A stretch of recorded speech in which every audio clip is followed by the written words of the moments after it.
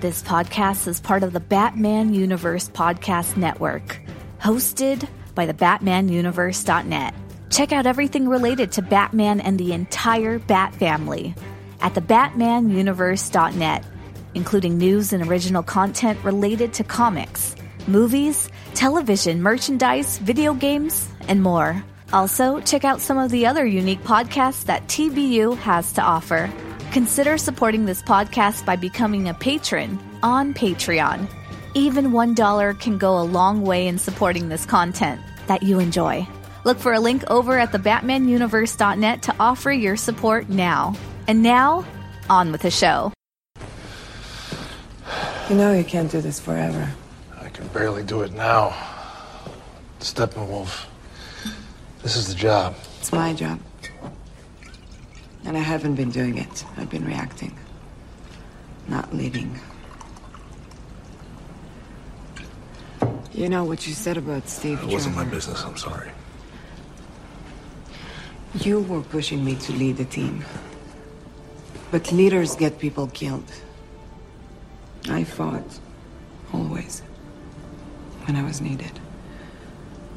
But to lead, to step into the light and to say to people, this is worth your life. When it's your fault, they're all Steve Trevor. We make it through tonight. You can stay in the shadows forever. Dress up like a bat. I won't even sue. If we get through the night.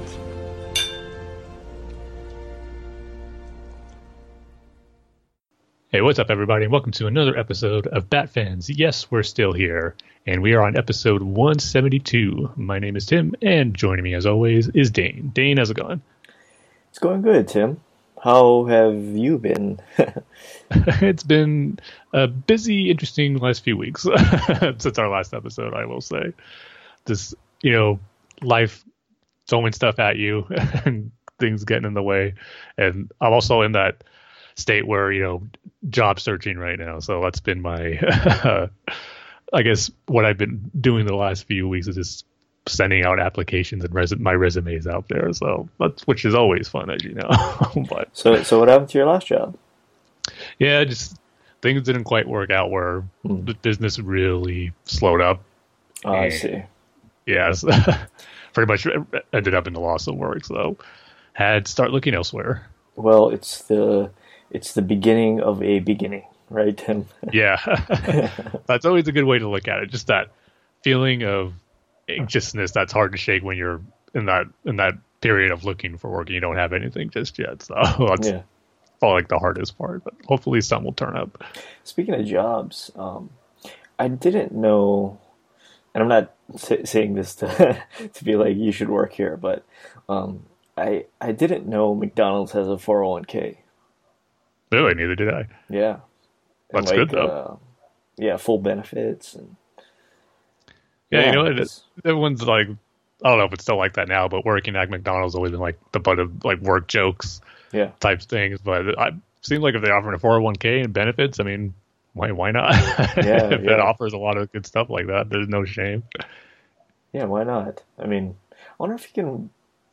Yeah, I mean, there must be full-time employment there, right? Like in the actual restaurants. Yeah, I think there has to be a management and all that stuff. Yeah, but if you're just a regular worker, there has to be full-time work there, right? Oh, it's a good question. Never really looked into it, but yeah, maybe we'll have to now. Yeah. Well, there's McDonald's for you, Tim. If you want to work at McDonald's, there's a 401k, there's benefits, there's plenty of locations to choose from. That's for sure. Oh yeah. Yeah.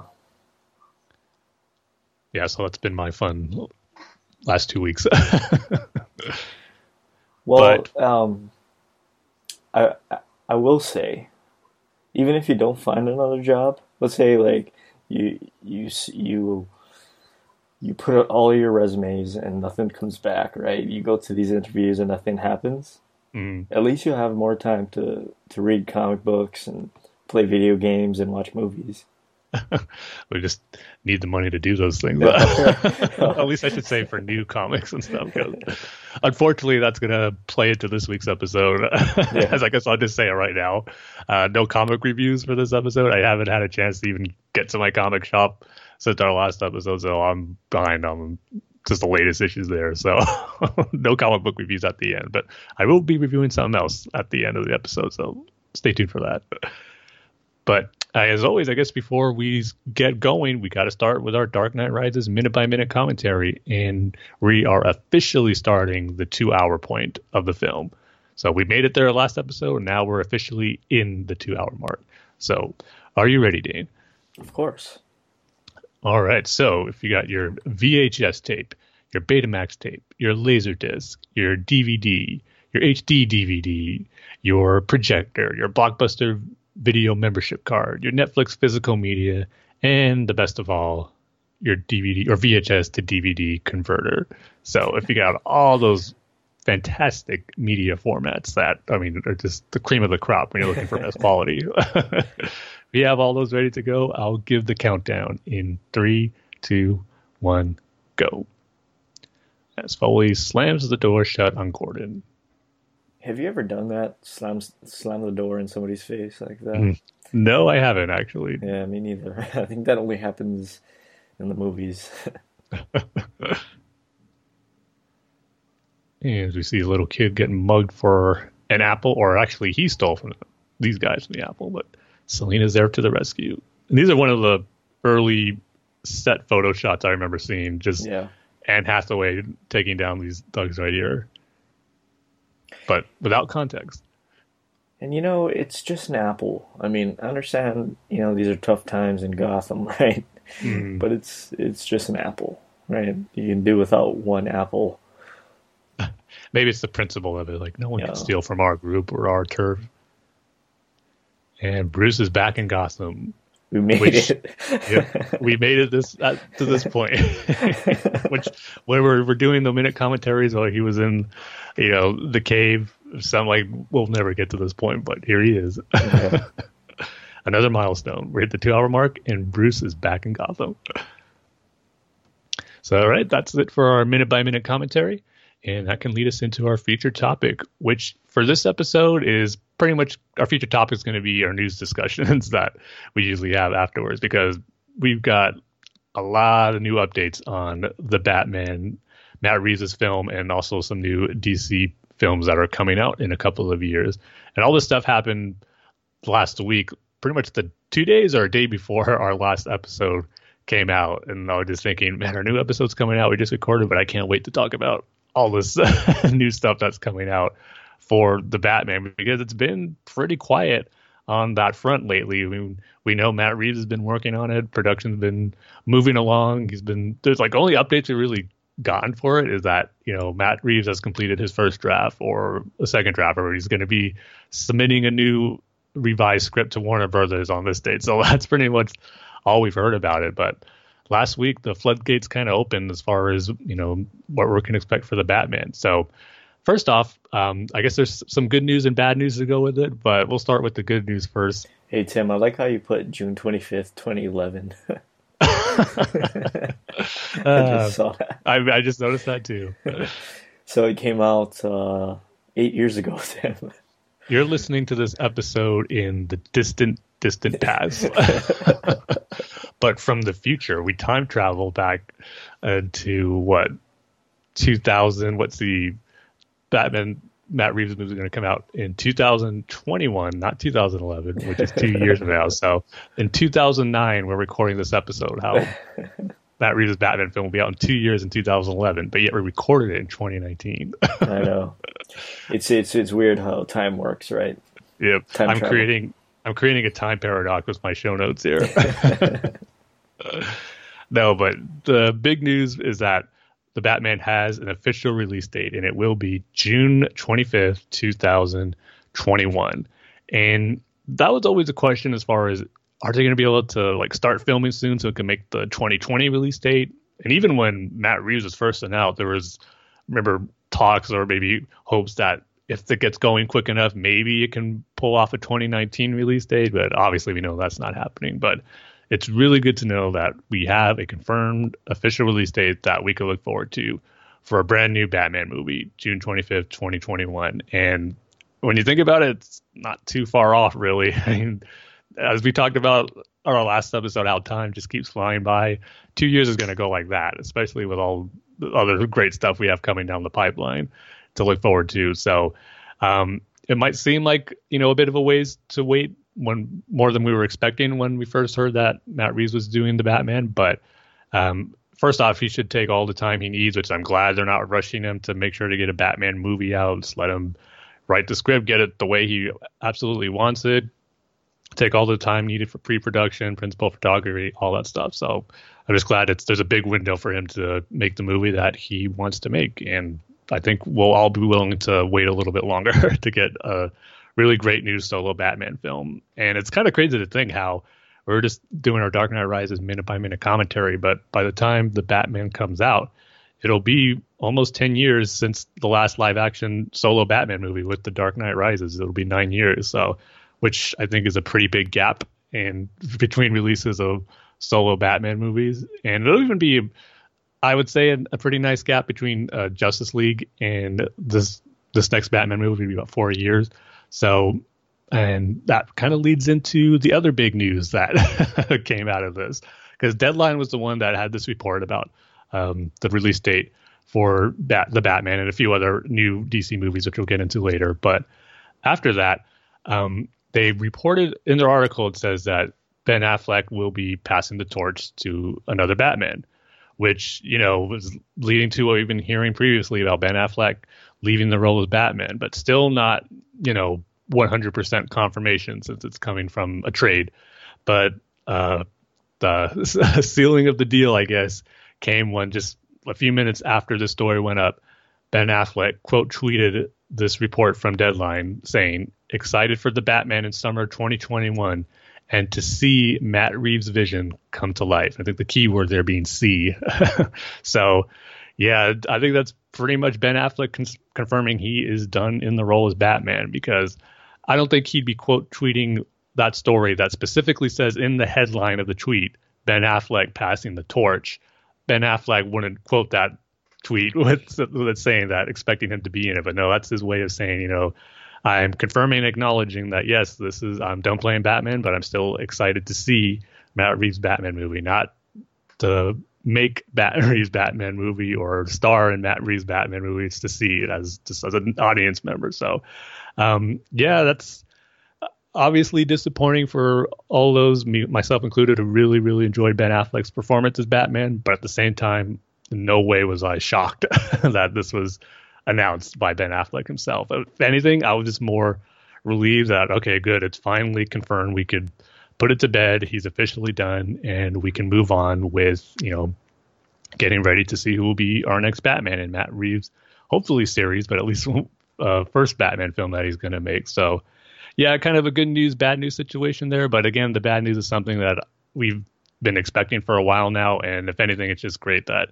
we can finally move on from it and accept it that Ben Affleck is done as Batman. So, yeah, that was kind of the first big news that came out for the Batman. So, yeah, to me, I'm excited for it. And yeah, it's disappointing to lose Ben Affleck as Batman, because he did a great job in what he had. And of course, not in Batman v Superman, for me personally, not everything of how his Batman was written was what I wanted to see, but he still did a great job portraying the character for a live action version of Batman that I think will be remembered for a long time, but also just kind of one that was so underutilized, and just unfortunate that we won't get to see Ben Affleck's solo Batman movie that we were just expecting for so long. But that's going to be the biggest, disappointment of it all, just that he really didn't get a chance to shine fully on his own as Batman in his own movie, which I think could have been awesome. But I'm just excited to see what Matt Reeves has in store for us in the next chapter in Batman cinematic history. So closing the book on one, but the start of another, and I'm excited for that. Makes me wonder how it's going to work, like Ben Affleck was in Batman vs. Superman and Justice League, and, now a new actor is going to be playing Batman in the Matt Reeves movie. So like, how is that gonna work? Like, are they gonna do like a flashback in time, or are they gonna do like Ben Affleck's coming back, but only for like the joint movies? Or is it? Ben Affleck's done, man. Yeah. I don't think he's coming back at all.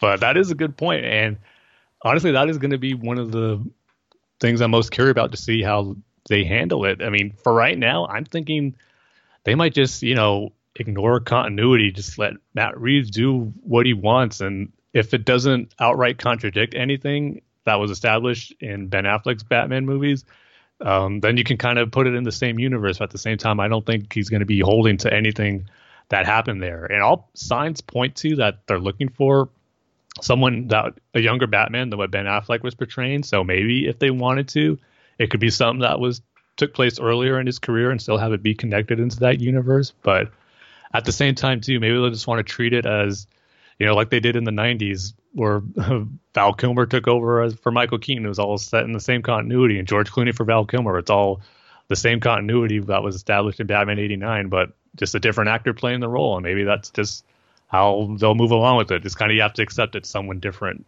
as Batman now. But yeah, I don't know. That will be interesting to see what they decide to do ultimately. And it's good to see Warner Brothers going back to its bread and butter. I mean, I don't mean any offense to like Superman fans or Wonder Woman fans or Flash fans or what have you, right? But they know that Batman makes money. So and people are okay with that. So they're going back to it. I mean, even Batman and Robin, the worst Batman film, made like $230 something million. And so it's good to see them going back to their bread and butter, because I think this is what it needs right now. And you have a director like Matt Reeves, and it seems like they're giving him space and time to do it. So yeah, so we'll see. Yeah, it is good that because that Batman is, like you said, kind of coming back and with his own solo movie now, but with Wonder Woman and Aquaman being as big of hits as they are, kind of the next level of DC heroes being up in the forefront with successful movies is awesome. But at the same time, you want to have the big guns up there as well with Batman and Superman. But unfortunately, it's going to be a while for Superman, it looks like. But it's always great to have Batman be part of that. And I've been hearing reports, or not reports, but actually direct quotes from those, like the higher ups at Warner Brothers, saying how they're really focusing on just, telling singular superhero story movies and not worrying about crossovers and creating a universe as they tried to do previously, which, I'm kind of torn on that, because I think that's definitely the direction they need to go to have these movies be successful. But at the same time, I still want to see that connective universe tissue, because we know it can work when you just look at the MCU and what Marvel has done. And it's just a shame that, DC has yet to crack that code to make it work successfully. And I can understand why they're not focusing on that route, given how Justice League wasn't a success financially and the mixed reactions to Batman versus Superman. So I get why they're doing that. It's probably the right move. It's just there's always going to be that fan in me that's thinking, if only they just could have made it work like Marvel, because we're seeing it work so successfully there. And I want to see the same for DC characters, seeing more of Batman and Superman with Wonder Woman and Aquaman and Green Lantern and Flash and all that stuff. So that's the one thing that is going to be in the back of my mind, is always, as great as I'm hoping that these movies are going to be, the fact that they won't have much connective tissue for me is going to be something that's just a little disappointing, because we know it can work, and just a shame that it can't be done for DC. But it's definitely something that Warner Brothers should focus on, just making sure their single solo movies for these characters are done right, and that looks to be the focus so far with everything they have in production right now with Batman, Wonder Woman 1984, and I'm sure, assuming the upcoming Aquaman sequel. So yeah, I mean, really, it's an exciting time to be excited for upcoming DC movies with these kind of announcements. And the other big news that happened with the announcement of the release date of the Batman is that we got two other DC movies. One's pretty surprising, but the other one is one that we knew was in development, but we just got a little more details on.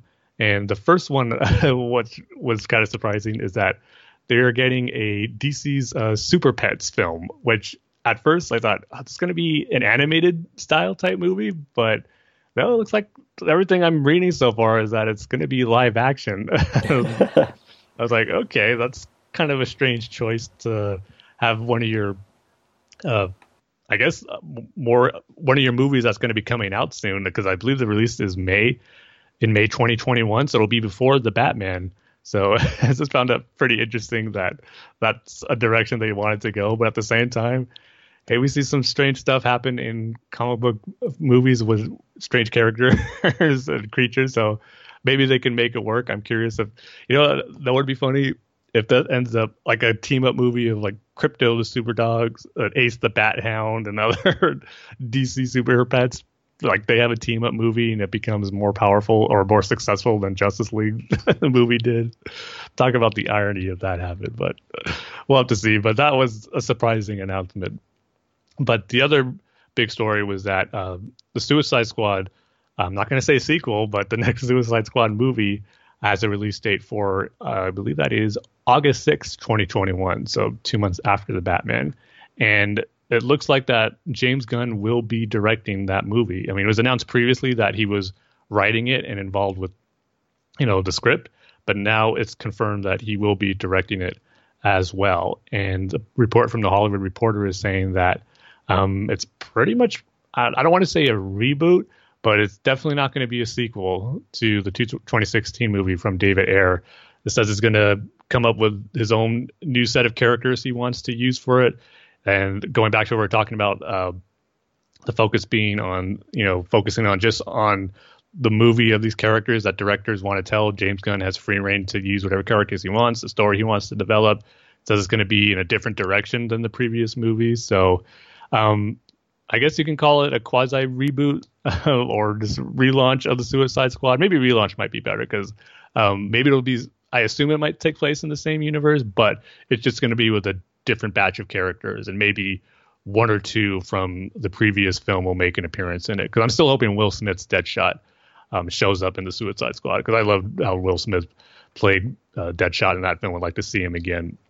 And maybe Harley Quinn, but with Birds of Prey and some other Harley Quinn projects I know Margot Robbie has in development, maybe she won't be involved with Suicide Squad. But I don't know, it is interesting that they decided just to go full-blown, relaunch and make it totally different than the previous Suicide Squad movie. But, I'm excited that James Gunn is directing it. I'm a big fan of Guardians of the Galaxy, so if we can bring some of that flavor into the DC universe, I'm all for it. And another interesting thing that was revealed is that Warner Brothers and DC kind of went to James Gunn and let him have his pick of what he wanted to do, what project he wanted to work on. And they even mentioned that Superman was on the table for him. They had a little discussion about that. So when that news first came out about James Gunn writing the new Suicide Squad movie, I was always wondering, is that something that he picked, or did Warner Brothers offer that to him, knowing his success he had with Guardians of the Galaxy and doing a good job of writing for an ensemble cast of unique characters? So I got my answer with this, as it looks like James Gunn did pick Suicide Squad as the project he wanted to work on next. So I think that, gives me more confidence in the movie, because it's always better when, a director is doing something he really wants to work on and tell a story he really wants to tell, instead of, the studio kind of going to him and say, hey, you want to do this? And sure, you can get invested.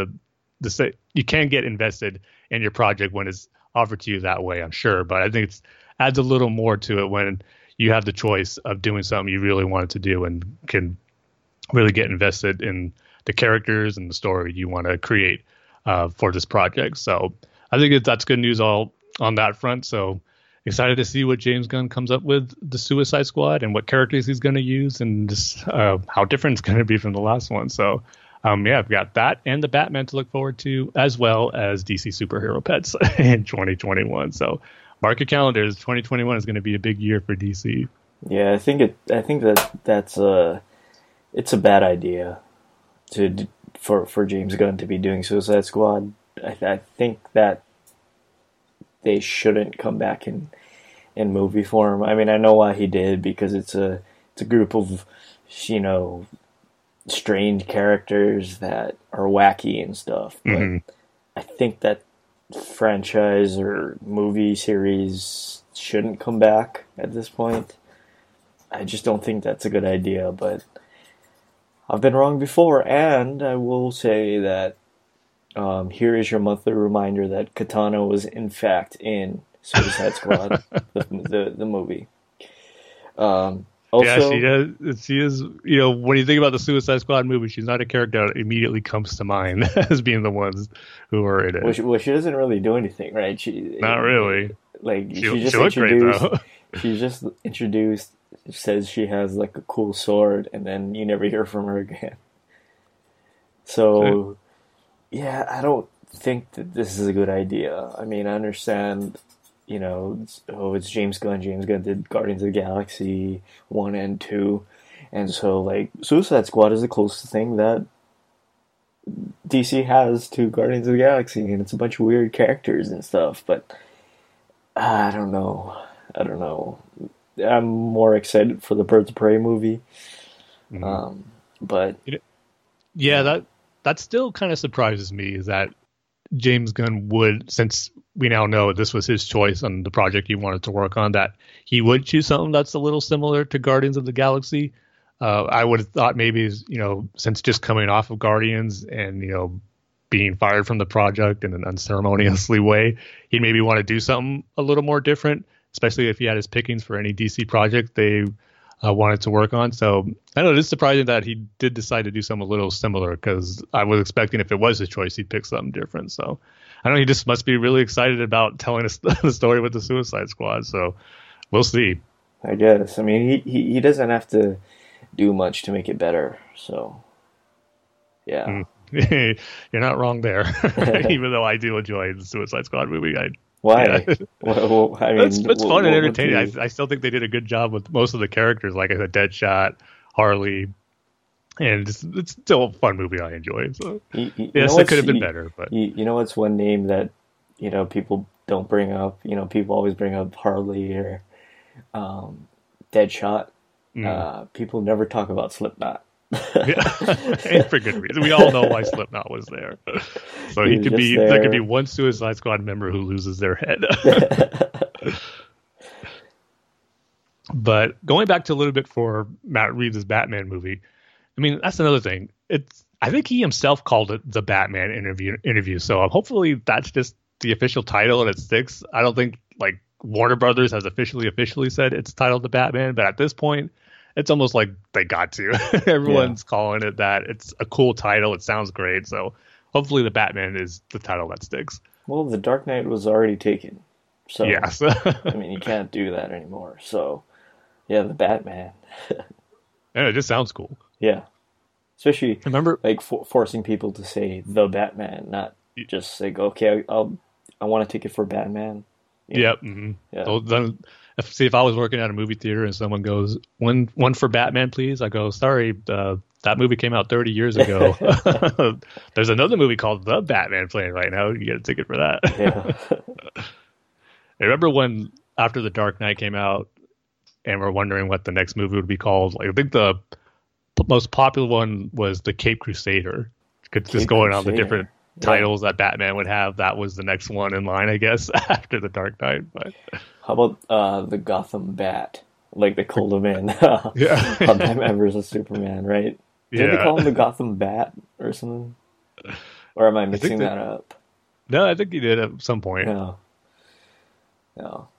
Yeah, that's my choice for not this upcoming Matt Reeves The Batman, but the next one, the Gotham Bat.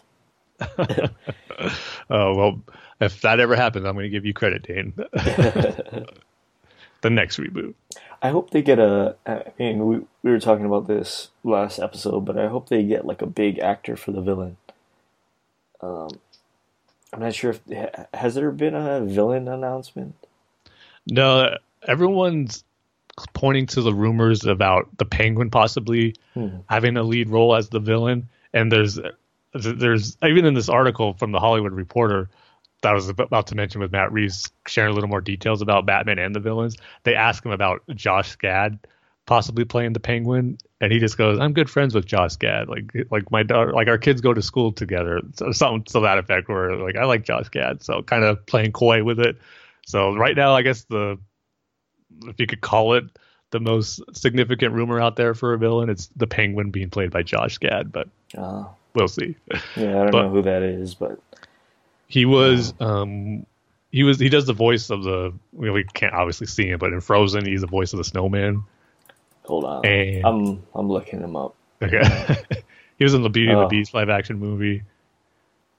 Oh, like a portly kind of guy. Yeah, he's a portly fellow, which obviously goes into the fan casting rumors of him being the Penguin. I guess. I mean, I guess I'm just waiting for, like, I don't know, Tom Cruise to play the Riddler or something. You know, like, not like... See, then you're going into 90s Batman era where all villains had to make sure they're a big star name attached to it, which is not the way to go. Yeah. I mean, if they're fit for it, yeah, but don't go out of your way to make sure you get a big action star, or not even action star, but just a big movie star whose name attached to it. But I'm thinking, like, ever since Heath Ledger did the Joker, everybody's like got to be like this character actor from, or that's like the fifth lead in an HBO show, you know? Yeah, I don't know. It's just I trust him to just get whoever he believes is perfect for the role, just like Christopher Nolan did in all his movies. So that's what you like to believe, and I think Matt Reeves is definitely one of those directors who would do just that. Right. But what's interesting, speaking of villains, in his latest interview with the Hollywood Reporter, he goes, "You can't have Batman without a villain, and there will be a rogues gallery." He says, "We're starting to put together a battle plan in the process for casting his rogues gallery. Says the studio has a definite shape in mind for when they see us doing it, and I think it's aligning pretty well with what we're thinking too. So we might not even just be getting one Batman villain in this. It might be a few, which again could play into the story that I think Matt Reeves wants to tell here. Because again, every time he talks about what his plan and vision is for this Batman movie, it just gets me so excited. This part is nothing new. We said it before, but I just love it every time he describes it, where he goes, "It's very much a point of view driven noir Batman tale. It's told very squarely on his shoulders, and I hope it's going to be a story that will be thrilling but also emotional. It's more Batman in his detective mode than we've seen in the films." And that part about this really being a detective story, that could be something where you could utilize a lot of the different members of Batman's rogues gallery. Because if there's a mystery going on and Batman's trying to solve, you could see him trying to investigate, interrogate, or go up against different villains that he's come across over the years, and just have a couple of red herrings out there as well, where you think maybe it's this villain behind it, but actually it's this villain, this lesser known villain who maybe we never would expect it to see be a main bad guy in a Batman movie. So a lot of different ways you can go with it. That just has me really excited. Is it just me, or are you also a little gun shy when they announce that there's going to be multiple villains, or there's more than one villain? I mean, because we got Batman Forever, we got Batman and Robin. That has 3, I think. Spider-Man 3, Amazing Spider-Man 2. Yeah. You know, so like. No, I agree. Are you also a little gun shy when it comes to like that sort of thing, where it's like, oh no, they're piling on with villains, and you know, Spider-Man's going to change into 3 different outfits also. So like, I don't know. A little bit. Yeah. But like I just said, what he has planned for Detective Story, that's what gives me confidence that I think it could really work in a cool way. And there's rare cases where I mean, I'm just going back to the Dark Knight trilogy. To me, that's the best example. The Dark Knight specifically, of the perfect use of 2 villains where it doesn't seem, overstuffed. The stories, you got one story here with one, the other story here with one, and then they come together at the end to team up to take down the hero. The classic cliche of supervillain team-ups. But the way Christopher Nolan did it with Two-Face and the Joker was so well done, so executed beautifully. That's the way to do it. So there is precedence for making a successful multiple villain story work. And again, going back to how much I think Matt Reeves is capable as a director to pull that off, just what I great job he's done with the Planet of the Apes films. I mean, I just think he could pull that off with multiple villains. And again, just going back to that whole idea of telling a detective story is a perfect way to utilize that. And just throwing these red herrings, like I said, out there, or Batman trying to come to get evidence or clues by visiting different villains who send him on a path to discover some other clue about the mystery he's trying to solve. So even if it's like a villain in just one scene or two, and that can tie into why he's saying there is a rogues gallery, or maybe it's just a moment Batman's in Arkham and we see these villains in their cells, and maybe Batman's interrogating a few of them, kind of what we've seen recently in Tom King's Batman comic run. So maybe stuff like that. But I'm just really confident it'll be a way that really works, and it won't feel, oh, there's too many villains here that take away from the overall story. So I got complete confidence. Yeah, that's true. If you look back at, or just to, like, I guess that's the cheap way to do it, right? Like, I don't know if you remember, but Game of Thrones season 1, there's going to be like this big battle. And then Tyrion gets knocked out. Yeah, and then they don't have to do the battle. But going back to what you said, kind of reassured me on the multiple villain kind of thing, because the Dark Knight does have 3 villains technically. You know, the Mafia, Joker, and Two-Face. So yeah, I mean, I guess it can work, but still, like I'm thinking about Amazing Spider-Man 2, Spider-Man 3, Batman Forever, Batman and Robin, you know, so yeah, you've reassured me too. Yeah. Like I said, it's all about the hands of the director. And I probably sound like a broken record to saying how much I trust Matt Reeves in this, but he just reminds me of Christopher Nolan, the way he handles stories and characters, which I just love the idea that he's doing a Batman movie. And I just think it's going to be something different from the Dark Knight trilogy, but have that same level of quality that I think that we've come to expect from Batman movies now after Christopher Nolan did it. So yeah, not only that, he also has experience with a franchise, a big franchise. Right? Exactly, yeah. And you were talking about it earlier, you know, the pipe dream of, you know, the Marvel Cinematic Universe in the DC Cinematic Universe, right? That whole, like, it's all connected to this big picture thing. There's all the heroes interacting with each other. So, yeah, I think it can work. Yeah, this is a lot to be excited about, really, with this, with the news of Batman movie, but the release date, what Matt Reeves has planned, the direction he wants to go. And yeah, I guess, you know, it is a bummer that Ben Affleck is no longer involved in it. And, but the fun part is waiting to see who's going to be cast as the next Batman. But for me, I'm not someone who ever likes to do fan casting. And to be honest, I'm already kind of tired of seeing all these articles and reports about, here's why this actor would be a good Batman. Here are the top 5 choices of actors who should play Batman. It's just, I'll react to it and think about it once I actually hear who is the next Batman, and then I'll give my opinion on it there. Because right now I really don't have anyone in mind who I think should play Batman, because I never would have thought Ben Affleck never would have been a choice of mine to play Batman. And we all know the uproar that happened in 2013. It's crazy how times change. I mean, 2013, Ben Affleck was cast. Fandom erupted in outrage. I shouldn't say all of it, but a good majority of it just did not want Ben Affleck involved with Batman. And now I guarantee you most of those people who are upset about Ben Affleck are the ones upset now that he's no longer Batman.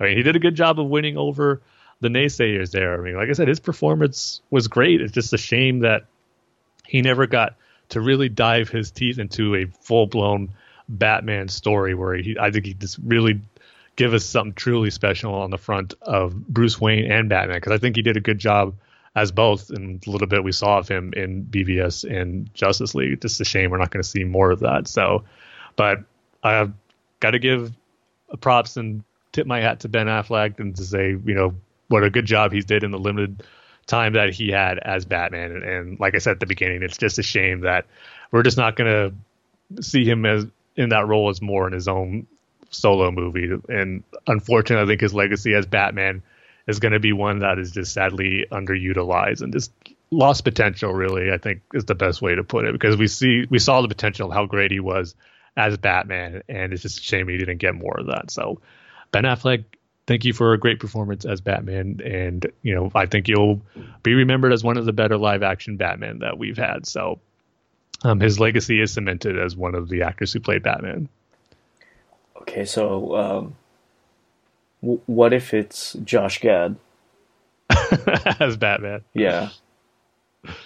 Hey, I've come to a point where I'm never going to be so upset at any casting announcement anymore after Heath Ledger. I've said that numerous times, how wrong I was, how stupid I acted when I heard he was cast as the Joker, and I will never make that mistake again. So maybe I won't think he's right for the role, but I'm always going to have an open mind to whoever gets cast in a role that I'm looking forward to seeing. Danny DeVito as Batman. He brings experience of the Batman world with his portrayal as Penguin, so maybe he'll bring some of that to his portrayal as Batman. I don't know. I'm just trying to think of like an actor where you would just say no.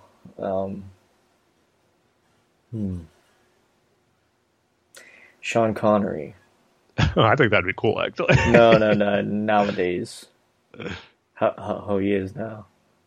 Oh, wait, I haven't seen him in years. Like, he's retired from acting. Oh, so. right. Yeah, he retired. Never mind. Not Sean Connery. I'm just trying to... Martin Freeman. It'd definitely be a different take, but I like Martin Freeman. Yeah. He was in... not Lord of the Rings, right? He was in The Hobbit. The Hobbit, right? Yeah, he was Bilbo. Yeah, those movies are kind of like the Planet of the Apes movies, the recent ones. It's where like they released 3 of them, but I just can't remember a single thing from them.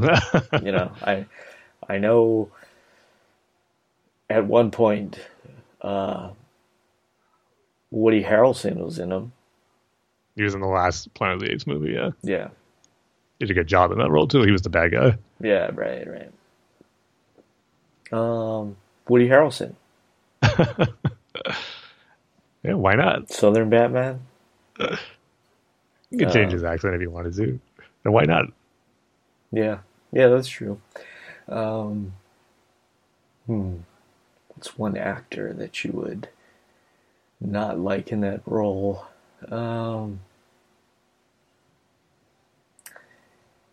I can't really say Jake Gyllenhaal, but because he would actually be good in it. But yeah, I know he's a big fan casting actor that people want. Let's see. Yeah, I'm out of ideas. Yeah. See, you can have a tough time with that one. Well, if you come up with one, let me know. Yeah, I will. And lastly, this happened not too long after we recorded our last episode, like a few days and a little bit before all this news came out. But Birds of Prey has officially started production, and they put out this short little teaser video showing that production is beginning. There's really not much to it. It's maybe just about 30 seconds, but it gives us our first look at the actors getting ready to play their characters. Some in costume. It was funny. Some of them looked like they were in their costume. Some looks like they were just in, doing a screen test, like not really in full costume, but getting ready to prepare.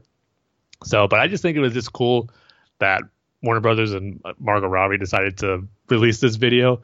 I always like it when studios get a jump ahead as far as what the character is going to look like before production starts, and all these set photos leak out, because some set photos have already been out on the internet for filming of Birds of Prey. So they wanted to stay ahead of the game and release this video to give us our first look this way. And I always like that. So all the characters are in this video. I mean, it's kind of, some of them are a blink and you miss it, so you have to go through it in slow motion. But we get to see Harley in her new outfit. We get to see Huntress. We get to see Black Canary, Renee Montoya, Cassandra Cain, Black Mask, Ewan McGregor as Black Mask without his mask. So that's one of those instances where hopefully he's not in his full costume, because I will be really disappointed if he's not wearing his black mask.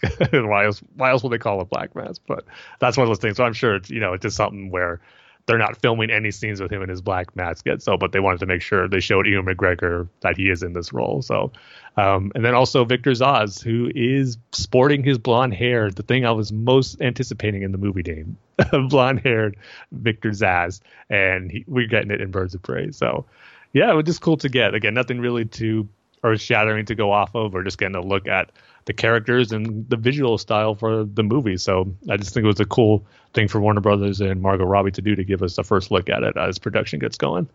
Yeah, Margot Robbie looks good in it. It's too bad I couldn't really see anybody else in it because it's way too fast. Yeah, like I said, blink and you miss on certain characters. Especially for like someone like Ewan McGregor, as Black Mask. I think you need to spend a little bit more time on him, but maybe that's just me.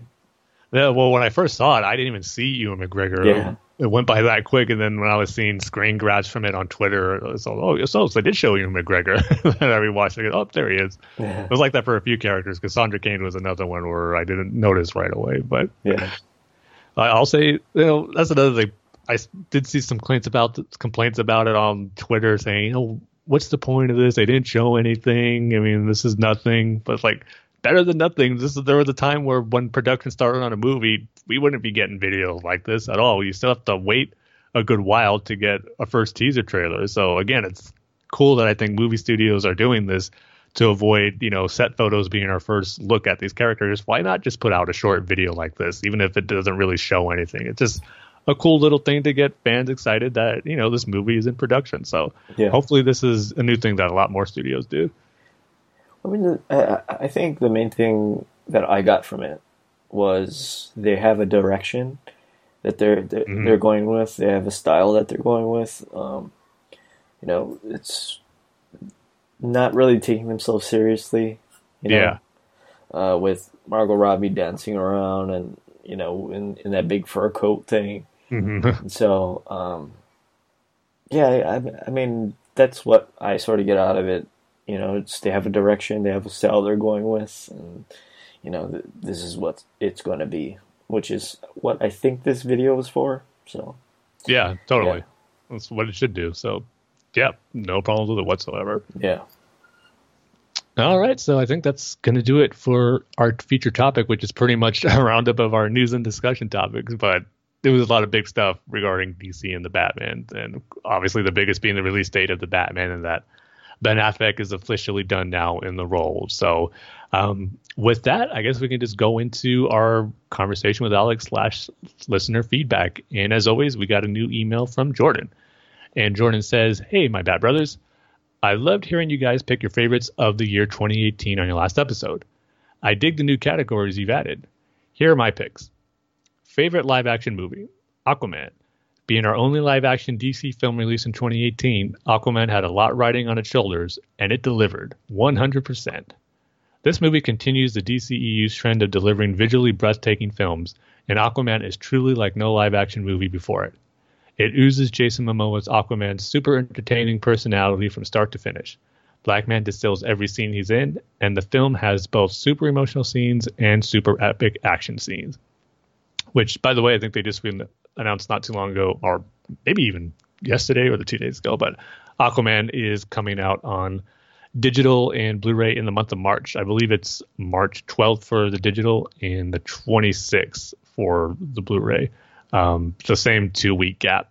That's always with the digital and physical media releases, which bugs me, but I'm just come to expect it now. So maybe I don't have the official details right in front of me, but it's definitely in March in those typical 2-week gaps. But I'll be excited to get on 4K, man. I think it's going to look absolutely stunning in 4K, so can't wait for that. But Jordan's favorite animated movie was Batman Gotham by Gaslight. Not only is Batman Gotham by Gaslight my favorite animated film of 2018, but it is my favorite animated film of all time. It took a comic that I love and added in the one element that could make the story even better for me, Selina Kyle.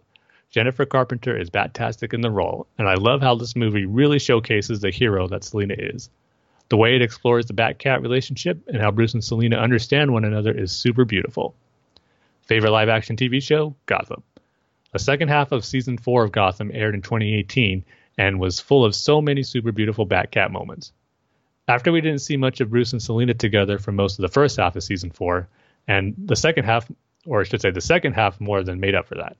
My favorite single live-action TV episode ever, One Bad Day, aired in 2018, and it features multiple beautiful Bat-Cat moments, such as Bruce, I'm going to be here whenever you need me, leading up to the super beautiful Bat-Cat kiss at the end. Favorite animated TV show? Justice League Action. The first season... Tim. Yeah. I know what I keep on forgetting to mention on this show. True Detective Season 3, right? Mm-hmm. I've been watching it, and there's this guy in there, this African-American guy. I could have swore I've seen his face before. Like, I've seen him in something. It was Cyborg. Oh, really? He was in there. What's his name? Ray Fisher. Ray Fisher, there you go, yeah. Good actor. Is he one of the main characters in it? No, he plays the son of one of the main characters, yeah. Okay. Yeah, so, good actor. It's a total surprise. I thought he was just, sort of like a movie actor. I didn't know he also did TV, so. Yeah, it looks like, unfortunately, we're not going to see him as Cyborg again, and I thought he did a great job at Cyborg, so it's like another unfortunate loss of an actor from the DCEU, Ben Affleck and Ray Fisher, and Henry Cavill still up in the air, but I'm not putting too much confidence that Henry Cavill will be back, even though I'd love to see him return, but it's almost like a casualty list coming out of Justice League right now. The only survivors are Gal Gadot and Jason Momoa. Also, on True Detective Season 3, Scoot McNairy, who played that guy in the wheelchair. Yeah, it's a DCEU reunion, it seems like. Still want to check out that show. I know I've heard nothing but great things about it. Yeah, but it's really good this year. So yeah, I've heard this season's been really good. So. Yeah, I just didn't recognize Ray Fisher without the metal the metal head, the metal body, pretty much. Metal body. Yeah. But Jordan continues saying his favorite animated TV show is Justice League Action. The first season of Justice League Action wrapped up in 2018, and it ended with a bang. This series has such a bat-tastic cast, especially Kevin Conroy and Mark Hamill back as Batman and the Joker, respectively, and Charlie Slater reprising his role as Flash from The Batman and many other projects. I love the animation style of it, and the stories it tells in its short episodes are super entertaining. My jaw is still on the floor from one episode that aired in 2018, Barehanded, which features a nod to Green Lantern, the animated series. I still can't believe they put in there. Yeah, Justice League Action. I haven't seen every episode, but I did catch most of the episodes that wrapped up this season, and it was great, like Jordan said, especially the Green Lantern ones. That episode, Barehanded, where Hal Jordan loses his Green Lantern ring in the sink of a public bathroom, and he has to end up taking a ride with the Galactic, with Cabby. And so there's a lot of fun stuff that happens. And yes, Jordan, I know exactly what you're talking about as far as that Green Lantern animated series reference they put in there with Aya. So that was cool. And his favorite album is Aquaman, the original motion picture soundtrack. Rupert Gregerson Williams followed up his Bat-tastic Wonder Woman score with a Bat-tastic score for the King of Atlantis as well. I bought it when it came out a week before the film's release, and I was listening to it. And a super intimidating and epic track came on. I remember thinking, this has to be Black Manta's theme. I immediately looked at my phone to see what track it was, and indeed I was right. That theme is perfect for him. I also love Skylar Grey's song, Everything I Need. A few emails ago, we ranked our favorite lyrical songs used in DCEU, and that was before Aquaman. Now that Aquaman has been released, my list definitely needs a revision, because Everything I Need has to be on it now, as does another song used in Aquaman that didn't make it onto the soundtrack album, but that I loved even more than Everything I Need. She's a Mystery to Me by Roy Orbison. That song plays when Arthur and Mera are in Sicily, and I bought it separately right after seeing the film for the first time because I loved it so much. Yeah, the Aquaman score really was good. I think that's an underrated aspect of the movie. It's one of those films where, as I'm seeing the movie for the first time, the music's really sticking out with me that I liked. So that's always great when it happens. So the fact that Aquaman did that was really cool. Has some great character themes, and then also throws in some synth style music for the soundtrack that worked really well for some of the sequences in Atlantis. So overall, I agree, Jordan. It is a great soundtrack. So who sings that first song then? Skylar Grey, I think he said is the name of the artist. Skylar Grey. Okay. Yeah, I because I think it's really probably the heard- song Yeah. that plays at the end credits of the film, if I'm not mistaken. Yeah. And when do they play the Ray Orbison? Kind of in the middle, like you said, when they're Arthur and Mara are in Sicily right before the attack of Black Manta, where they're just kind of walking around the village, interacting with certain people there. Are they actually in Italy, or is it a green screen? We're in Canada, sort of thing. That's a good question. I'm not sure. Yeah. It looked like it was, at least for certain shots. I know not every shot. It's probably especially the action sequence there probably wasn't, but maybe just in those moments where they're walking around it was. But I'm not sure. If not, they did a great job of making it look like Sicily. So Didn't they shoot Attack of the Clones? yeah, in and episode Italy? 1. And episode 1. Pretty much Oh. the exterior of the palace on Naboo Yeah. is all in Italy. So Yeah, that's what I was gonna say. Naboo is space Italy, right? yeah, pretty much. It's like Tatooine is space. Oh, now I forget the country's name. Tunisia. Tunisia. Right? Yeah. I was gonna say. Yeah, Tunisia. Exactly. Where did they shoot Jakku? That was in Abu Dhabi. Oh, Abu Dhabi. Yeah. Okay. So you got to go to a different country for a different planet, even though they're both deserts. But Jordan continues his list by saying his favorite video game was Batman: The Enemy Within. And you know what? Honestly, I forgot that it was even out in 2018, the last few episodes, because Jordan goes, I know for Game of the Year, this wouldn't count as eligible for 2017 rather than 2018, given that the episodes began in 2017. But since the final 2 episodes came out in 2018, I'm counting it for the purpose of this. And that's totally fine, Jordan. If a game came out in 2018, you can count it. Even if you didn't and you just played it this year, as Dane did with Super Mario Odyssey, it's all good. But he goes, the first season delivered so many super beautiful Batcat moments, and this second season gifted us with even more. The rooftop kiss and the kiss in the Batcave being my favorites. The second season also blew me away, just as the first season did, by putting me in the shoes of both Batman and Bruce Wayne in a way I'd never expected before, which is something I'd always dreamed of. I also love the trend that Batman: The Enemy Within continues from the first season of putting a super brilliant twists on the mythology that keep us constantly on our toes. Yes, indeed. And again, it's just unfortunate that it looks like that'll be it for that Batman series. But at least they gave us 2 phenomenal Batman gaming experiences. It's unfortunate. I know. I know. Total closing down. It's I just know. sad. Hopefully those developers who work there go to different studios or maybe form another studios. Yeah. Start back up. They can work together again and make more games like that. Because Right. it's so talented and there's so much fun, those games they created, that you definitely want to have more of them. Did you play the Game of Thrones one? Yeah. Mm-hmm. Was that any good or no? That was good. Probably not as good as the Batman one, Right. but it was. I had fun with it. Because you're playing 3 different characters that their stories don't all intersect, but they do have connections in some ways. But you get some tough choices by the end, and in typical Game of Thrones fashion, if you make the wrong ones, your characters don't get happy endings. So Yeah, right. that's what makes it fun. So are you playing as, like, I don't know, Sansa? No, you interact with the main characters, but you're never playing as the main characters. Oh, I see. So you're playing like a group of people that they made up that aren't in the books or the movies. Yeah. I mean, TV show. So one character you're playing is like a family of the North, and then once the Boltons take over, you're dealing with Ramsay Bolton a lot. So, Oh, I see. and then another character who joins the Night Watch, so you're following him there. You interact with Jon Snow, and Oh, you're of up course, on you're up on the wall, and then you go through the land where the wildlings are at. So and then another character you're playing, she's related to.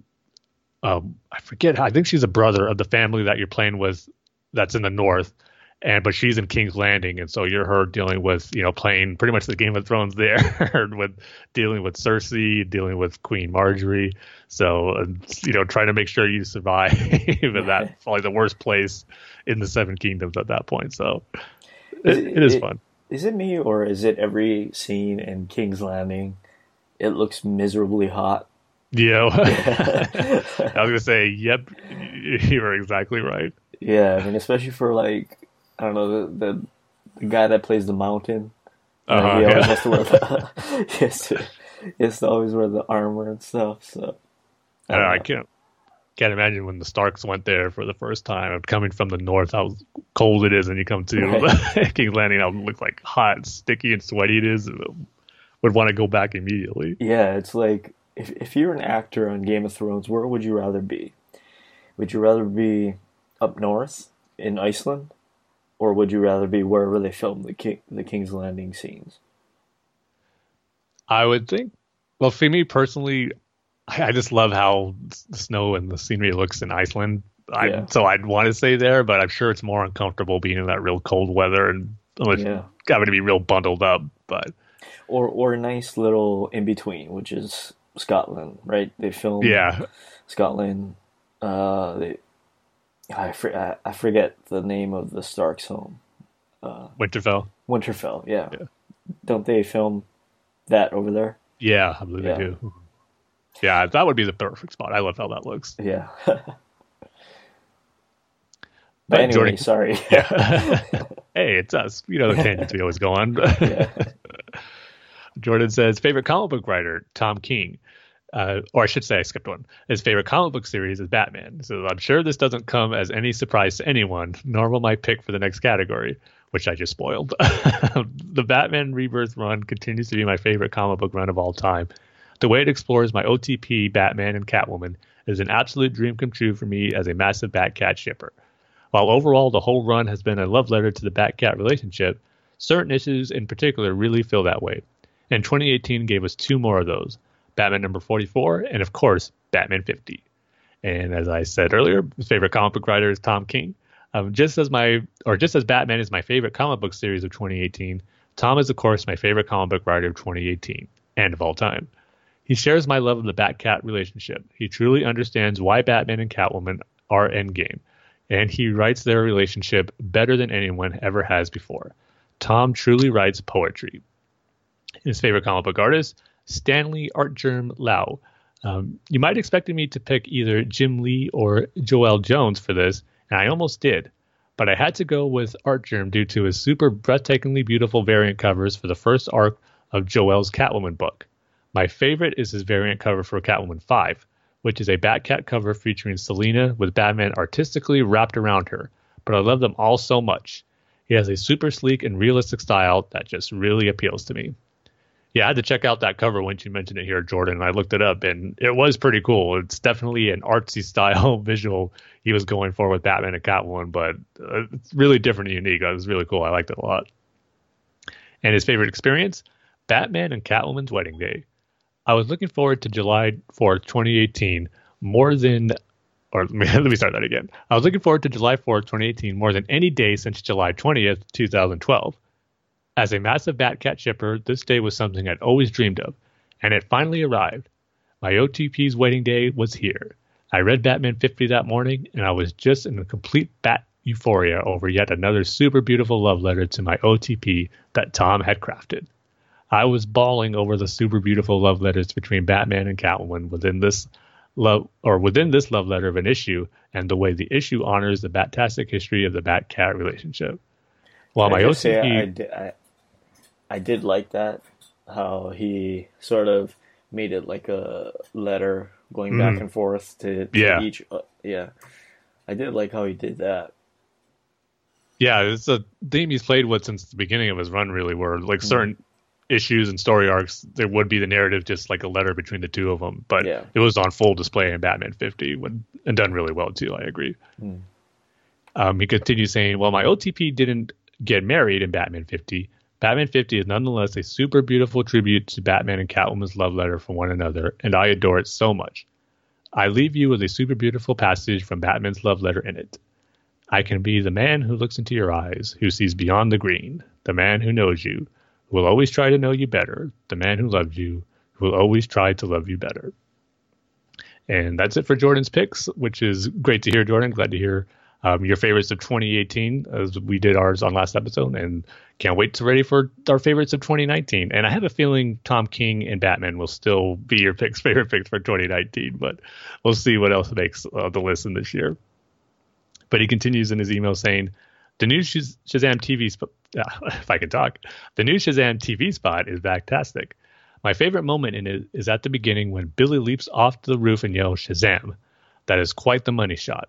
I love the nod to The Dark Knight with the He's Not So Serious slogan, and I also love the use of the same song from the teaser trailer. And again, I thought we'd have a new trailer to talk about on this episode, Dane, for Shazam, but we're still waiting, and we're just, under 2 months now away from the movie, so I'm surprised we hasn't gotten one yet. Not only that, we also haven't really heard anything about the Joker movie. Yeah, they just wrapped up principal photography maybe about a month ago, I think. Yeah. So that's true. We should maybe be expecting a trailer for that because that comes out in October, I believe. Right. So maybe as we get closer to summer, maybe when Avenger comes out in April, they'll put a trailer for Joker on there. Well, yeah, I keep forgetting that movie's coming out this year. Yeah. the Avengers. I know that's just a few months away as well. I mean, it comes out the same month as Shazam, which sometimes I forget because Avengers, all the movies used to come out in May, but last year they moved up Infinity War to April, and they did the same thing with Endgame for this year. So it's at the end of April. So just a few, 2-week window from Shazam to Endgame. It's going to be crazy that there's two superhero movies that close to each other, but I'm not complaining. You would think that they would have put out a Shazam trailer for the Super Bowl. Yeah, that's what I was expecting. But I guess not. And what was that whole weird thing about, Marvel isn't going to put out a Super Bowl trailer, and then they end up putting out a Super Bowl trailer? And see, I didn't hear that they weren't. Maybe I just wasn't keeping track of those reports, but they usually always put out something for one of their movies in the Super Bowl, so I was expecting I thought, well, here's the thing. Maybe I just thought it was Captain Marvel, which they did. Maybe not Avengers Endgame, but they did both, which was great. Yeah.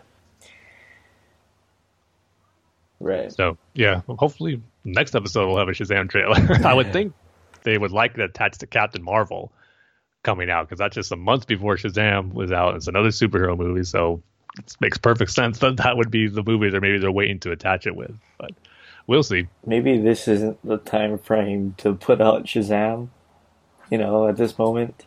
It's not really a good idea. But yeah, for whatever reason, they think so. But that's why we're not in charge of marketing, I guess. Right. But Jordan continues saying, in my last email, I mentioned how I thought nods to Batman characters in Gotham City would become even more prevalent in the Flareverse leading up to Batwoman's premiere now that she's made her debut. And now not only do we have the Wayne Tech car in the Flash episode, The Flash and the Furious, but since I wrote my last email, we've now also got a nod to the Mad Hatter in the Flash episode Memorabilia, and nods to both Gotham City and Wayne Tech in Arrow's 150th episode, Emerald Archer. By the way, up until Elseworlds, I used to refer to the Flareverse as simply the Arrowverse too. But now that the original Flash show has been fully incorporated into the universe, making it technically the first show set in the universe, and making it so that two of the shows that comprise this universe are focused on the Scarlet Speedster, I felt it was time to start referring to the universe as the Flareverse, as I know some of the fans already had long before me. So that's the reasoning that we were asking last time of why we calling it the Flareverse, and it makes sense. The old 1990s Flash series is in that continuity now, so if that technically was the first one, so it makes sense, Jordan. Good job on that. But yeah, ever since the crossover episodes with Batwoman, the Gotham and Batman references have just been flying out every episode now. It's like they're running with Gotham being in this universe now, so which is cool. As we know, the Batwoman TV series is coming, and might as well start using those references. Also, in my last email, I geeked out super hard over the preview pages for Batman 63. And now that the entire issue is out and I've read it, in this email I can geek out super hard over the rest of it. I adore this issue so much. Spoilers. When I finished reading this issue for the first time, it felt like waking up from a dream I never wanted to end. Seeing Bruce and Selina happy together once again makes me super happy. And we see much more of the continuing off from the preview pages where we got 3 Bat-Cat kisses right at the beginning of the issue. Then there's one of the most heartbreakingly beautiful Bat-Cat moments ever. Throughout the issue, Constantine is warning Batman that Catwoman is going to die. But Batman isn't listening to him. Batman wants to only be with his wife. However, as we all know, Batman is the genius, and he eventually has to come to grips with the fact that Constantine is right. So riding with Catwoman in the Batmobile, which reminds me of when they ride through Gotham City together in the Everyone Loves Ivory story, Batman just asks Catwoman to kiss him. Catwoman is, of course, happy to oblige, but she's confused as to the abruptness of Batman's request. Bat, what? She starts to ask. Kiss me now, while Batman can't explain. But we know it is because he knows Constantine is right, and he wants to make sure he savors every moment he has with the love of his life. He wants Catwoman to kiss him because he knows as soon he won't be able to ask her to do so. Batman will have to watch Catwoman die, and then Batman will eventually have to wake up to a life where Catwoman left him. When we kiss, the pain goes away, Batman says, and Batman and Catwoman talk about that in the love letters all the way back into the I Am Suicide. When they're together, the pain of their respective past subsides. Batman needs Catwoman. She is the only person who truly makes him happy. Batwoman and Catwoman share a beautifully passionate kiss in the Batmobile. When they unlock their lips and look into each other's eyes, Catwoman asks, "Is that enough?" "No, never," her husband responds. This moment makes me completely sob, and I adore it. Batman always needs Catwoman, and like we see at the beginning of this issue, as I talked about in my last email when discussing the preview pages, he wants to be with Catwoman every single possible moment he can be. Here, Batman knows he's going back to a world where they're not married, yet, and he never wants his super beautiful dream to end. He never wants the happiness to end and the pain to return. Batman's response to Catwoman there is also my response there or in any situation involving whether that's enough Bat-Cat, because I can never get enough of my OTP. This issue is a super beautiful reunion of Batman and Catwoman, even though it's just a nightmare. And it's taken my excitement level for them to finally reunite for real even further through the roof, which I wasn't sure was even possible given how extremely excited I, of course, was for that already. And then Detective Comics 997 is Bat-tastic 2. Spoilers, this issue actually reminds me a bit of what Tom did back in Batman 62, by really showing us through Batman's inner monologue how Batman thinks his way out of a death trap. Catwoman makes a little appearance in this issue that makes me both super happy and breaks my heart. I'm intrigued by the tease at the end of the issue too. Hugo Strange had a big role early on in Rebirth. I can't wait to see what Peter J. Tomasi has planned with him next.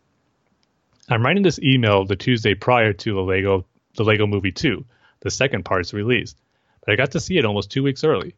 I had to drive over an hour out of Atlanta to get to the theater where it was showing early, and it was 100% worth it. Coincidentally enough, back when the Lego Batman movie came out 2 years ago, I also took a long drive to see that, since I was living in a tiny town for college at the time, and the little theater in town didn't do a Thursday night screenings, and I couldn't wait to see the Lego Batman movie. Anyway, I just thought I'd share some non-spoilerly thoughts on the Lego Movie 2. This film is Bat-tastic. Batman has a bigger role in it than he did in the first one, and there's even a Bat-tastic musical number involving him that features a Bat-tastic nod to the Bat-Cat relationship that makes me super happy. So if it's as good as his song in the beginning of the Lego Batman 2, the heavy metal one, then I'm all for it. That song is awesome.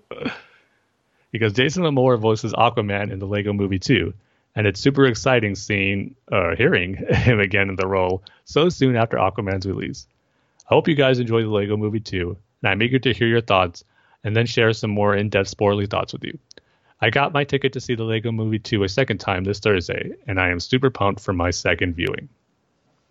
Yeah, I don't know if probably won't see the Lego Movie 2 in theaters.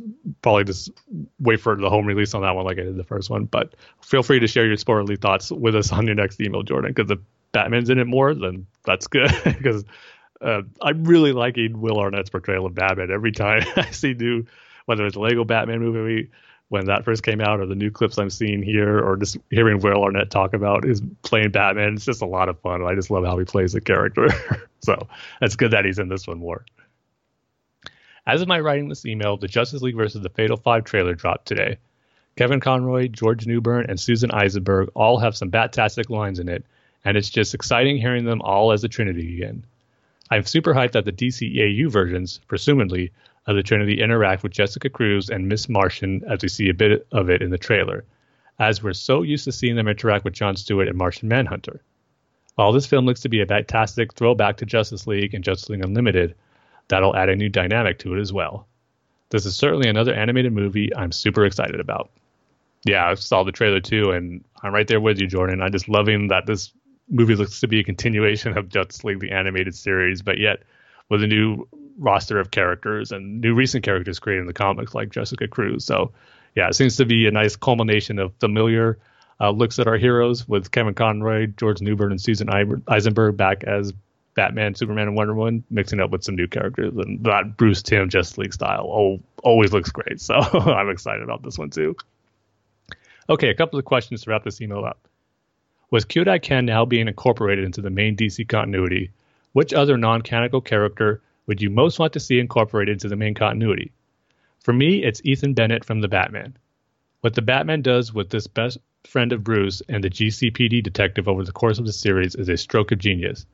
I know you've watched the first few episodes of The Batman, Tim, so you've met Ethan, but that's only the very start of the brilliance that is in his arc. I won't spoil it, but I think you're going to be blown away by it when you finally watch The Batman. Which, by the way, The Batman is finally now on the DC Universe app. We were wondering, where it is. It wasn't on Netflix. It wasn't on the DC Universe app, but it is now on there. So when I do sign up, I'll be able to catch up on these episodes, Jordan. But I did see the first, like you said, I did see most of the first season, and I know about what happens to Ethan in that first season. Maybe I don't know all the details, but basically I know he turns into Clayface by the Joker is somehow involved with that.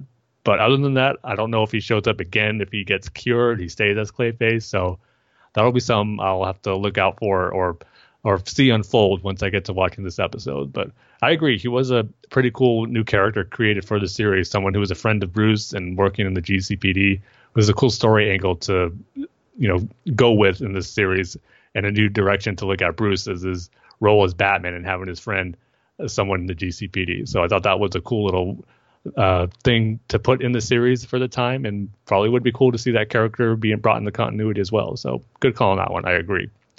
But for me, I think I'm going to go with the Batman, of course, with Batman the Animated Series. But this one is kind of different because, well, different yet maybe not unique in a way, because I'm going to say the Grey Ghost. And the Grey Ghost, I know, is a character that's been referenced a lot in Batman comics, some in continuity, some in not. But I just think the character can be used as someone who actually existed in the DC universe, or at least the actor who was there, have Batman interact with him, because I don't think that's been done yet. Like I said, it's mainly just been nods and references to the Grey Ghost, but we've never actually seen him. But I think it would just be cool if the Grey Ghost was an actual hero from the Golden Age, and maybe he was just a character they decided to base short serial movies off of that Bruce got to know about. But I just think that character, his look is just really cool and fits in that Golden Age of the DC universe. It'd be cool if that was like a real hero who Batman looked up to and then eventually got to meet and work with. I always love that aspect of the story. So Grey Ghost would be one I'd like to see, unless I'm mistaken and they did do a story that I haven't read or knew about the Grey Ghost being in the actual DC continuity. But as far as my memory goes, I don't think he has been. Like I said, just a lot of references and Easter eggs and nods there. So, but I think he'd be a character who would be cool to be brought into continuity as well. How about you, Dane? Yeah, sure. Grey Ghost, Kyodai Ken. But I'm going to go with the most important one, which is Barbara Wilson from Batman and Robin. She was raised in England, even though she doesn't have a hint of an accent. But yeah, Barbara Wilson for me. You see, I know Alfred's brother has been there is a comics continuity version of Alfred's family and his brother, but I don't remember if he actually had a daughter and his name was Barbara, though. I kind of doubt it. But I don't know. Regardless, that wasn't the way to go with Batgirl and Batman and Robin. yeah, that wasn't too good. Just make her Barbara Gordon. Yeah, I was like, I don't know. How about Gordon? Anyway, Jordan's second question is, since you guys were discussing a couple of them on your last episode, I figured I would ask you how you rank the live-action Batmobiles. I'm not including the one on Titan because although from what we can see it looks Bat-tastic, we don't get a complete clear look at it, and therefore I don't feel it can be ranked along with the others yet. I'm also not including the Batmobiles used in the serials because while they look Bat-tastic, they're simply regular cars, which is true. My ranking is number 6, the Batman and Robin Batmobile. Number 5, the Batman Forever Batmobile. Number 4, the Batman 66 Batmobile. Number 3, the Batman 89 and Batman Returns Batmobile. number 2, the DCEU Batmobile, and number 1, the Tumbler. And my list is going to be number 6, the Batman Forever Batmobile, as we talked about last episode, how that's the worst Batmobile design ever. The Batman and Robin follows. And then number 4, I'm going to go with the Tumbler. Number 3, the Batmobile from the 66 series. It's such a cool, sleek design that I don't think is ever going to look old. And then I'm going to go with the DCEU Batmobile as well. I thought that was a really cool look, kind of a hybrid of a classic Batmobile and the Tumbler. But no surprise here. Number 1, 89 Batman Returns Batmobile. The greatest Batmobile ever. The greatest car design ever. It's just, it can't be beat. It's the coolest car ever. It just looks amazing. So that is my number 1 pick with no surprise to anyone. All right, so I'm just going to do 3. My first one, of course, is going to be the Tumbler. I mean, you just can't beat it, right? Well, I'm sure you can. The 89 Batmobile. No, you can't. No, you can't, Tim. So 3 is the Tumbler. 2, of course, is Batman and Robin Batmobile. And number one, Tim, can you guess it? Say it with me. The Batman Forever Batmobile. Hey, how did I know you were going to pick that one, Dave? Because, I mean, it just looks beautiful with all of its ribs and light in there for no reason. You just the can't way it beat could drive up walls is like no other. You just can't beat it. Not in animated movies, animated TV shows, video games, comics, movies, etc. You just can't beat it. The only thing that makes me feel better about that, Dane, is knowing that you're joking. Because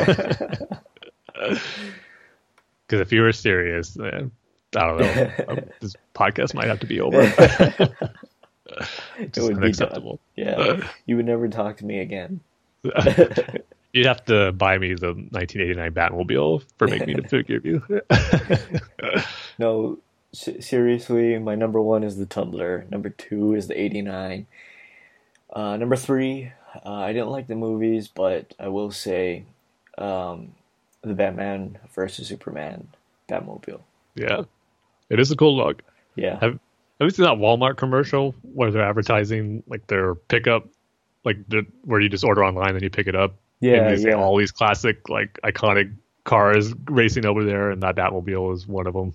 Yeah, what was that? Was that just a commercial? Or, yeah. Oh, that was a Super Bowl commercial.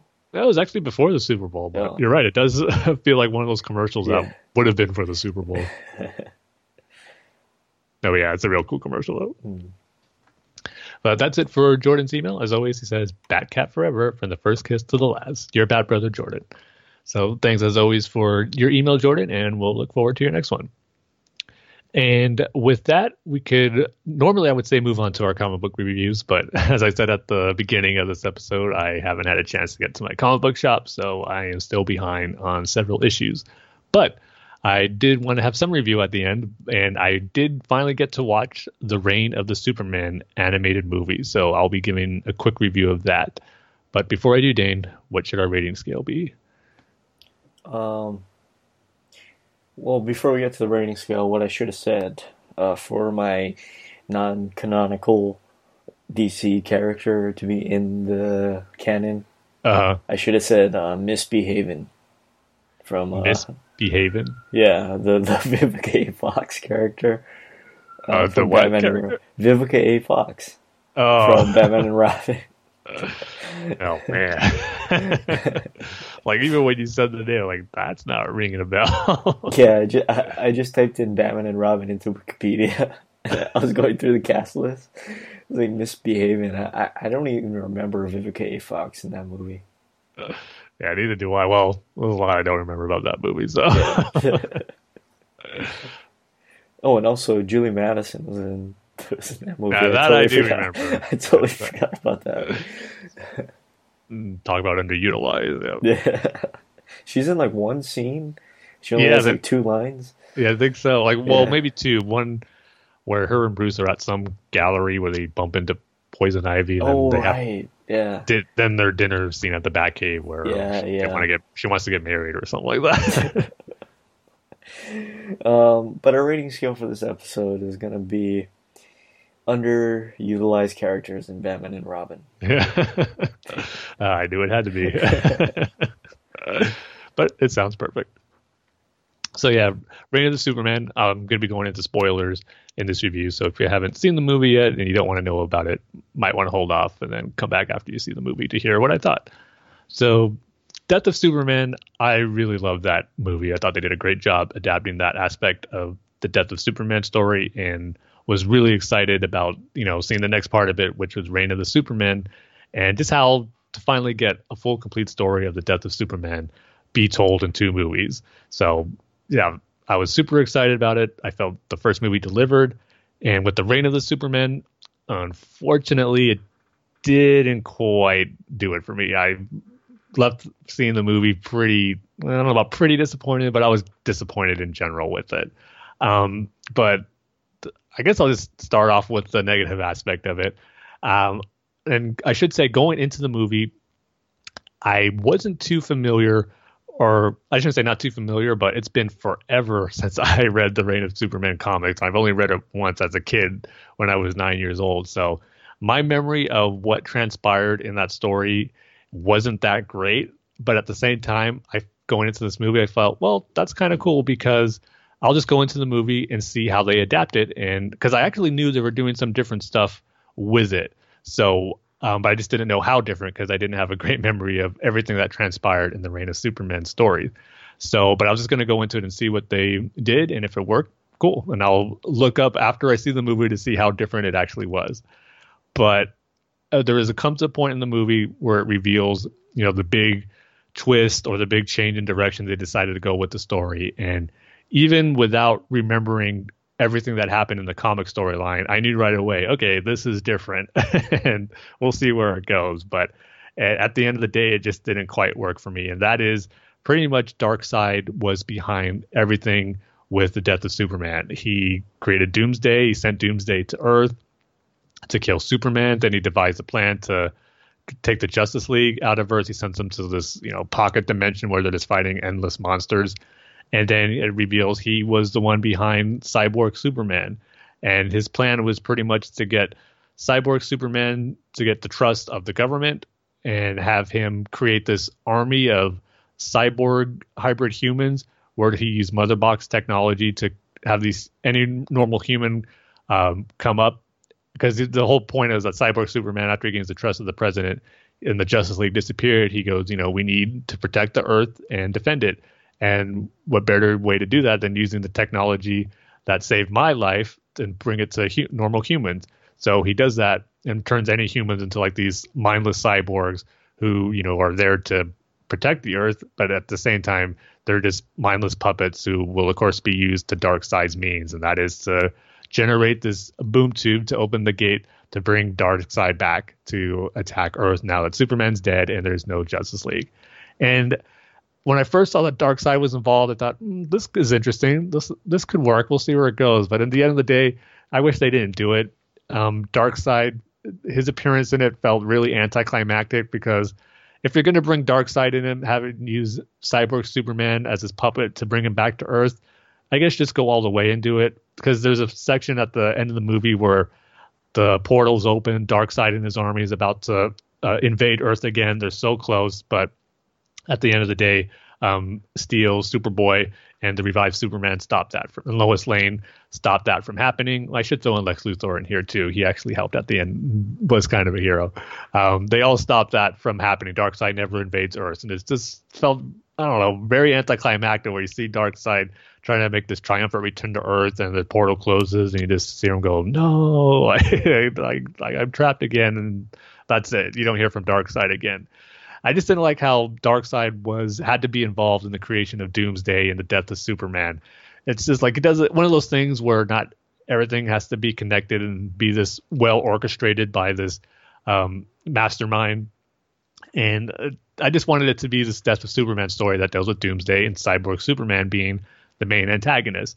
And I didn't like how it kind of undermined Cyborg Superman, in my opinion, where, like I said, he was just Darkseid's puppet. And they tried to do it at the end where, no, his hatred and motivation for trying to kill Superman again is because he hates Superman for him not being there to save him and his wife, and that was his motivation, and that was good enough for me how it was in the comics. But he didn't need Darkseid, because he kind of said how Darkseid honed my hatred and made me realize how I could use it as a weapon to get revenge. And it just, to me, it was just unnecessary. I just felt like Darkseid, as much as I love the character, he's one of my favorite villains, it just felt unneeded, and it's an unnecessary addition and almost like a plot twist for this movie that, for me, it just didn't work and I wasn't a fan of. Because it undermined certain characters to me, like Cyborg Superman, as being a really great main antagonist. So that was a little disappointing, and probably my biggest complaint about the movie. But I will say I loved the first half of it. I loved how they introduced the 4 different Supermen: Superboy, Steel, Cyborg Superman, the Eradicator. Thought they were all handled really well. There's this great action sequence with them kind of in the beginning of the movie where Lex is having this, a party where he's revealing how Superboy is his, new Superman. He's part of LexCorp. He's going to be the hero that's going to protect Metropolis now that Superman's dead. But then all the Supermen get involved, and it's a pretty cool action sequence, I got to say, seeing them all fight against each other. I really like that a lot. And another good aspect of it too was it almost felt like it was Lois Lane's movie. I mean, she really shined in this one, where she was the main focus throughout most of the film, especially in the first half, was her investigating about the Supermen, trying to expose who Cyborg Superman really is, discovering he's Hank Henshaw. So there's a lot of good aspects to this movie, but just the main storyline is what really holds it back for me as far as being a really good telling of the Death of Superman story. And like I said, how I wasn't familiar with everything that went down in the original comic story, but after I saw the movie, I went back and read up on it, and then remembered exactly what happened in the actual comic storyline. And to me, that just would have been enough. It was just Cyborg Superman.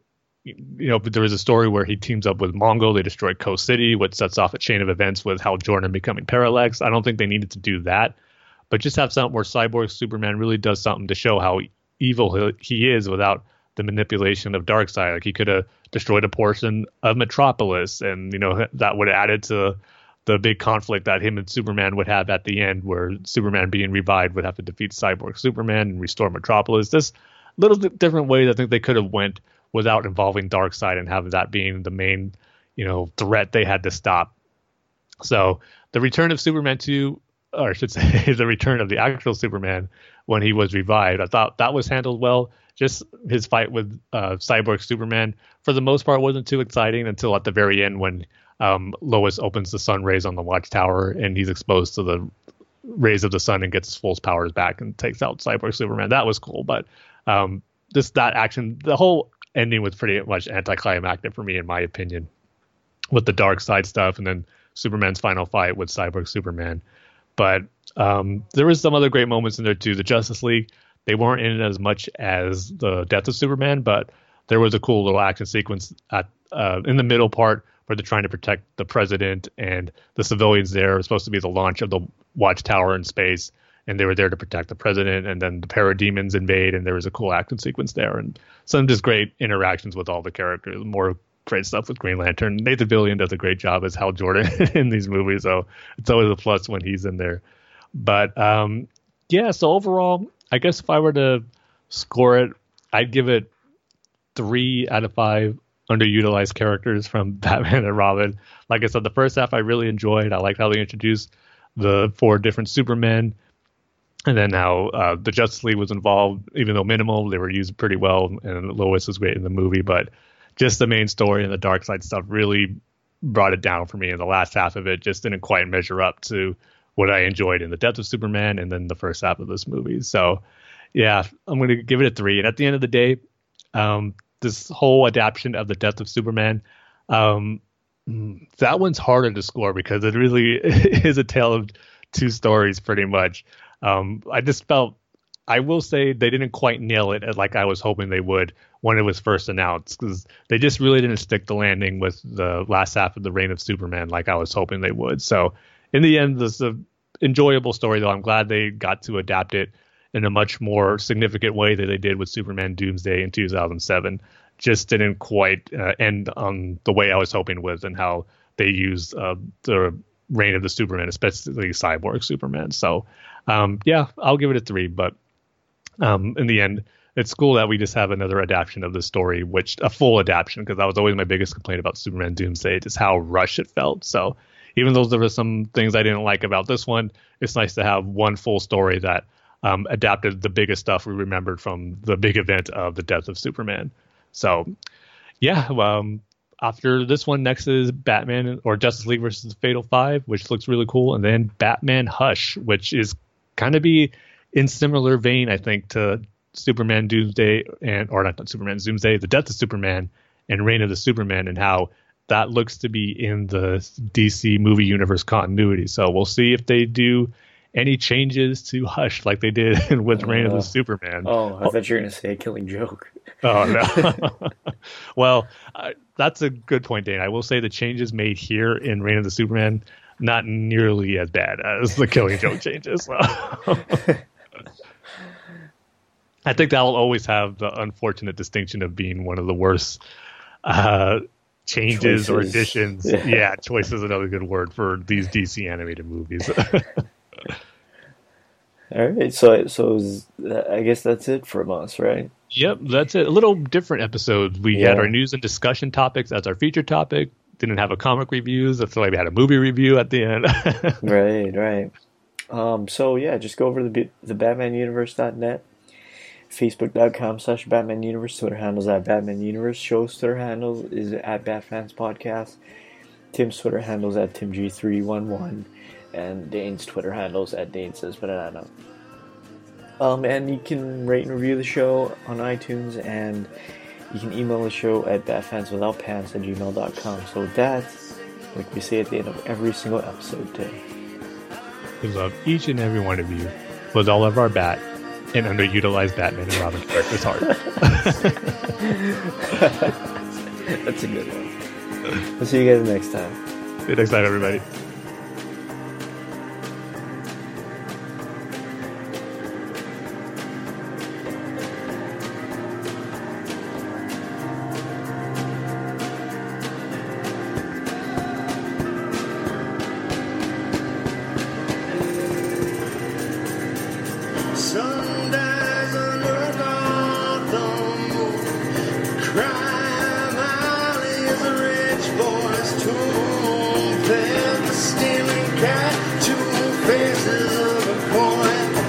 Yeah.